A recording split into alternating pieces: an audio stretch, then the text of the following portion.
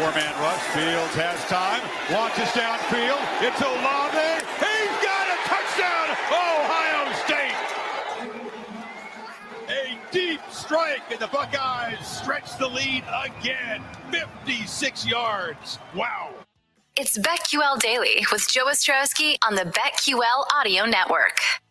It's Joe and Chris Ranji here. We are live on the Bet 1430 in Denver, 105.9 FM HD2 in Chicago. Chicago's home for Wagertainment, 93.1 FM HD3 in Los Angeles. And you can check out the show live weekdays, 10 a.m. to 1 p.m. Eastern time on the free Odyssey app. Make sure you have that downloaded on your phone and check out the Odyssey Sports YouTube page. Wow.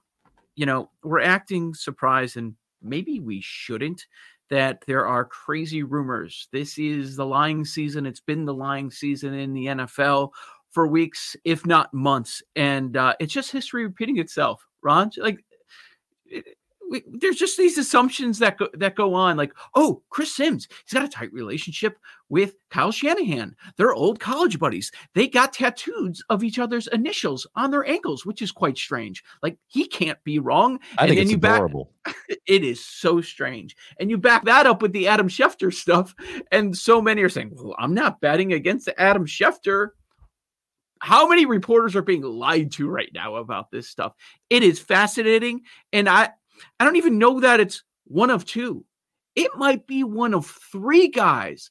I'm starting to hear people say that maybe Trey Lance is the guy that San Francisco's targeting with the number 3 pick. Which is weird because I've seen him as high as 4 in mock drafts. Have you seen him at 3? I've seen not mocks, but people talking in the last 24 hours about that possibility. Mocks, I've seen him as high as 4, as low as 10. So I don't really know about him.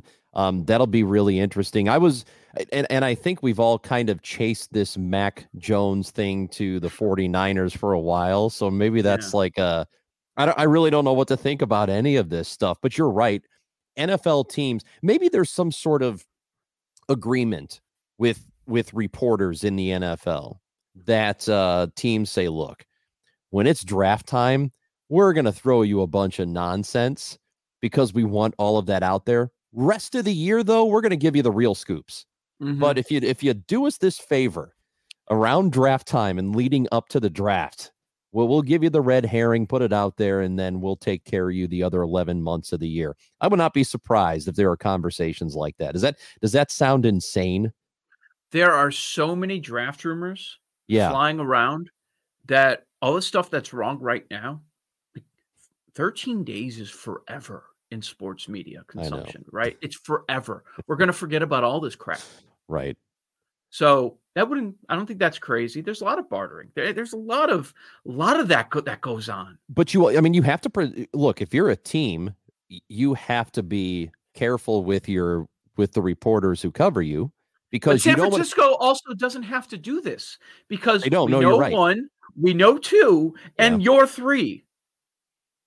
So why are they playing this game?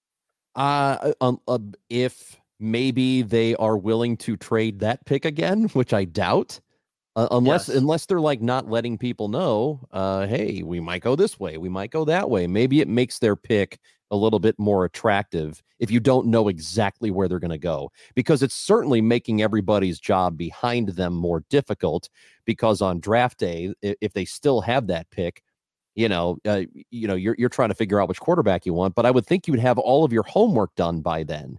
So of the remaining quarter, if there are 2 guys left, if it's for you between Mac Jones and Lance, for example, or even Justin Fields, I think everything about all 3 of those quarterbacks. And so then on draft day, you just take the one that's left for you, right?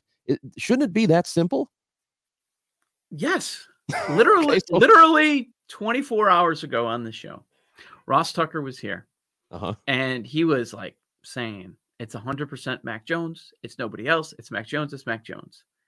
Nothing would make the executive producer of this show happier than to have Ross Tucker be 100% wrong on that one.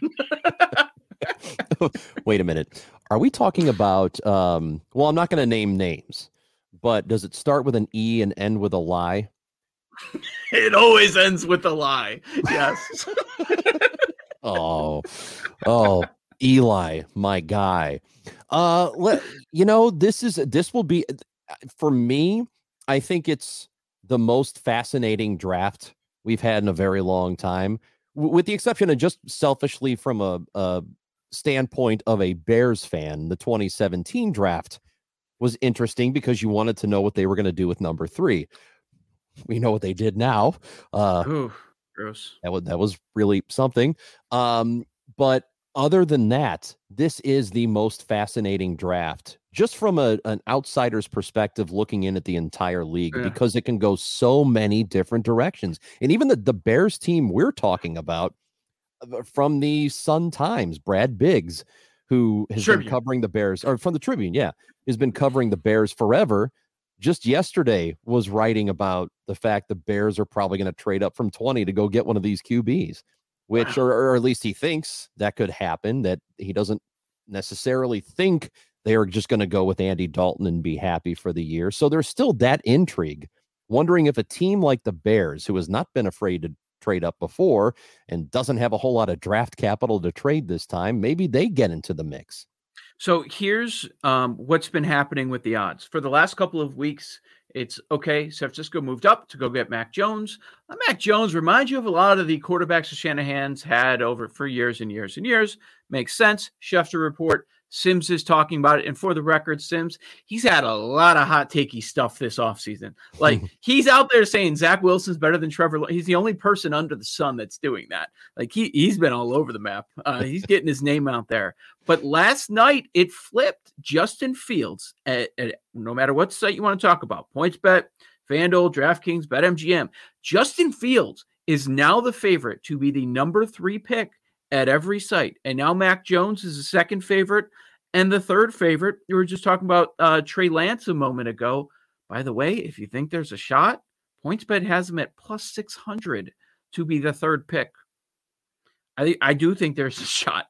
So that's what we're referencing about all the movement with the odds, just now 13 days out. It's crazy. And I don't think you're being hyperbolic when you say this is the most fascinating draft that you can remember, because the other part of it is there are going to be players that are going to be drafted maybe in the top 10 that did not play college football last year. We don't see that. You don't have these individual workouts that has been removed from the equation. You didn't have the combine stuff, and you have these the what do they call them? The team, not the team, but at the school, those workouts, and that's about it. And all the coaches are there wearing their masks at the same time. It truly is going to be fascinating. And it was a shortened college football season at that. So we have a smaller sample size of information this year. After 1 and 2, we know nothing. And that's part of the reason it is going to be so wild. Yeah. And we know nothing about anybody except for Trevor Lawrence for sure. I mean, I think he's the one guy of all these quarterbacks, the 5 that we're talking about, that is least likely to bust out, right? I think he's probably a sure thing. He's as close to a sure thing as you can get. But outside of that, you don't really know. Like you mentioned, the guy who hasn't played, and in fact, I believe he's gone from what, like maybe early on, months and months ago, gone from like a projected top 10 pick to now a projected top 3. Like he's moved up the draft board that much and hasn't even played. Like that's pretty incredible that's happened. And again, you're right. It's because a lot of these teams, I think, don't really know if 2020 meant much of anything because of the environment these guys were playing in. Everything was different. Workouts were different. The preparations for the season were different. So I think it's a lot tougher to judge. So maybe there's more, maybe teams are less risk averse going into this draft than they would have been in a typical year because of the way, because maybe they have some deniability. You know what I'm saying? Like maybe they can say, hey, look, if the draft pick doesn't work out, they can just say, well, 2020 was a strange year. You know, so we took this chance on Mac Jones, right? And we thought it was going to work out and it didn't, but hey, 2020, right? So maybe they feel like they can do something like that and not have to suffer the consequences as much as a normal year. And then at 4, you have a new head coach and a new general manager with the Atlanta Falcons.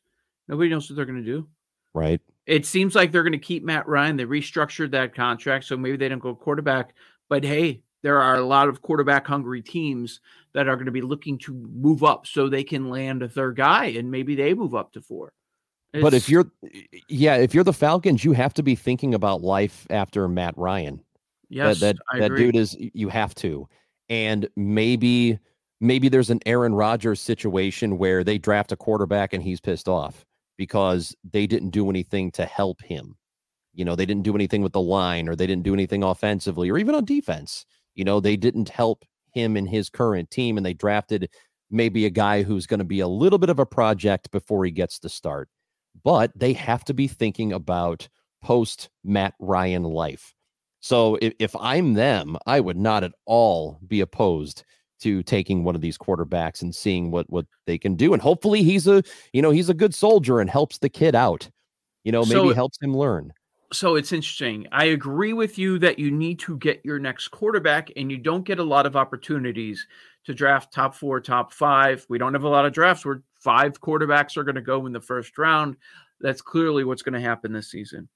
But once you're the new GM and you take that quarterback, clock has started, right? Right. If that's a bust, well, you get your second quarterback. That's how they're going to remember you. The first big move you made, okay, you went after a quarterback with your first pick very high. You could have Matt Ryan stick around for a couple of years and he can be average to slightly below average. He can play at that level for you while you're rebuilding the rest of the team. And then when Ryan retires, or when Ryan comes to you and says, I'm going to play one more year, then you can move forward and get your quarterback of the future. The Falcons, from what I understand of Arthur Blank, he's fairly loyal to his people. Dimitrov was there forever. Yeah. Yeah. So I would not at all be. Here's the way I'm thinking of it. If you're a new regime, you're going to get a lot of time to prove yourself. And yes, the clock does start as soon as you draft that first quarterback. And if you get to draft that first quarterback in your first year, the clock starts, but I still think he's going to get a lot of time, because if that doesn't work out, 2-3 years from now, it looks like that was the wrong decision and they picked a QB. Mm-hmm. I think Blank gives them the opportunity to try and fix that mistake. If I'm Atlanta and I'm that front office right now, I'm going that direction and we'll see what happens. And if it doesn't work out with Jones or Lance or, Fields or whoever they decide to pick, then they can try again in a few years. And I think Blank will allow them to do it. If I'm that front office, I feel like I have some latitude here to make a mistake in my first draft. I just don't understand why teams operate in this manner that, okay, we're going to draft a guy and then we're going to wait. We're going to sit around for 3 years to see if it works. Go again. Take 3 turns in a row. You think quarterback's a question mark? You're only getting average play out of the position. Take another one. You're going to find out. They're going to force your hand. If you have a good one, believe me, you're going to know that you have a good one in the building. Yeah, and so go ahead and take a quarterback now. Even if he sits, you'll find out next year. I mean, is the draft class going to be any better as far as quarterbacks go in 22? This is probably as good as it gets for a little bit. So and it's more of a certainty. None of these guys are certain, but you have more information on them and you know more about them then you know what's going to happen a year from now. Go ahead and take it. Take that quarterback, see what happens. I will never criticize a team for being aggressive with the quarterback. Arizona's like, yeah, Rosen ain't it. Let's go get our guy. Let's see if he's going to work out. Philadelphia says, okay. To 2 from 3? Yeah. Wentz ain't it. Let's go get a guy in the second round. Okay, it looked like he was going to be an MVP, but he's clearly not going to be the way he regressed. So I'll never criticize a team for improving there. Joe Ostrowski, Chris Ranji, our fun segment, Betting Aside, is next.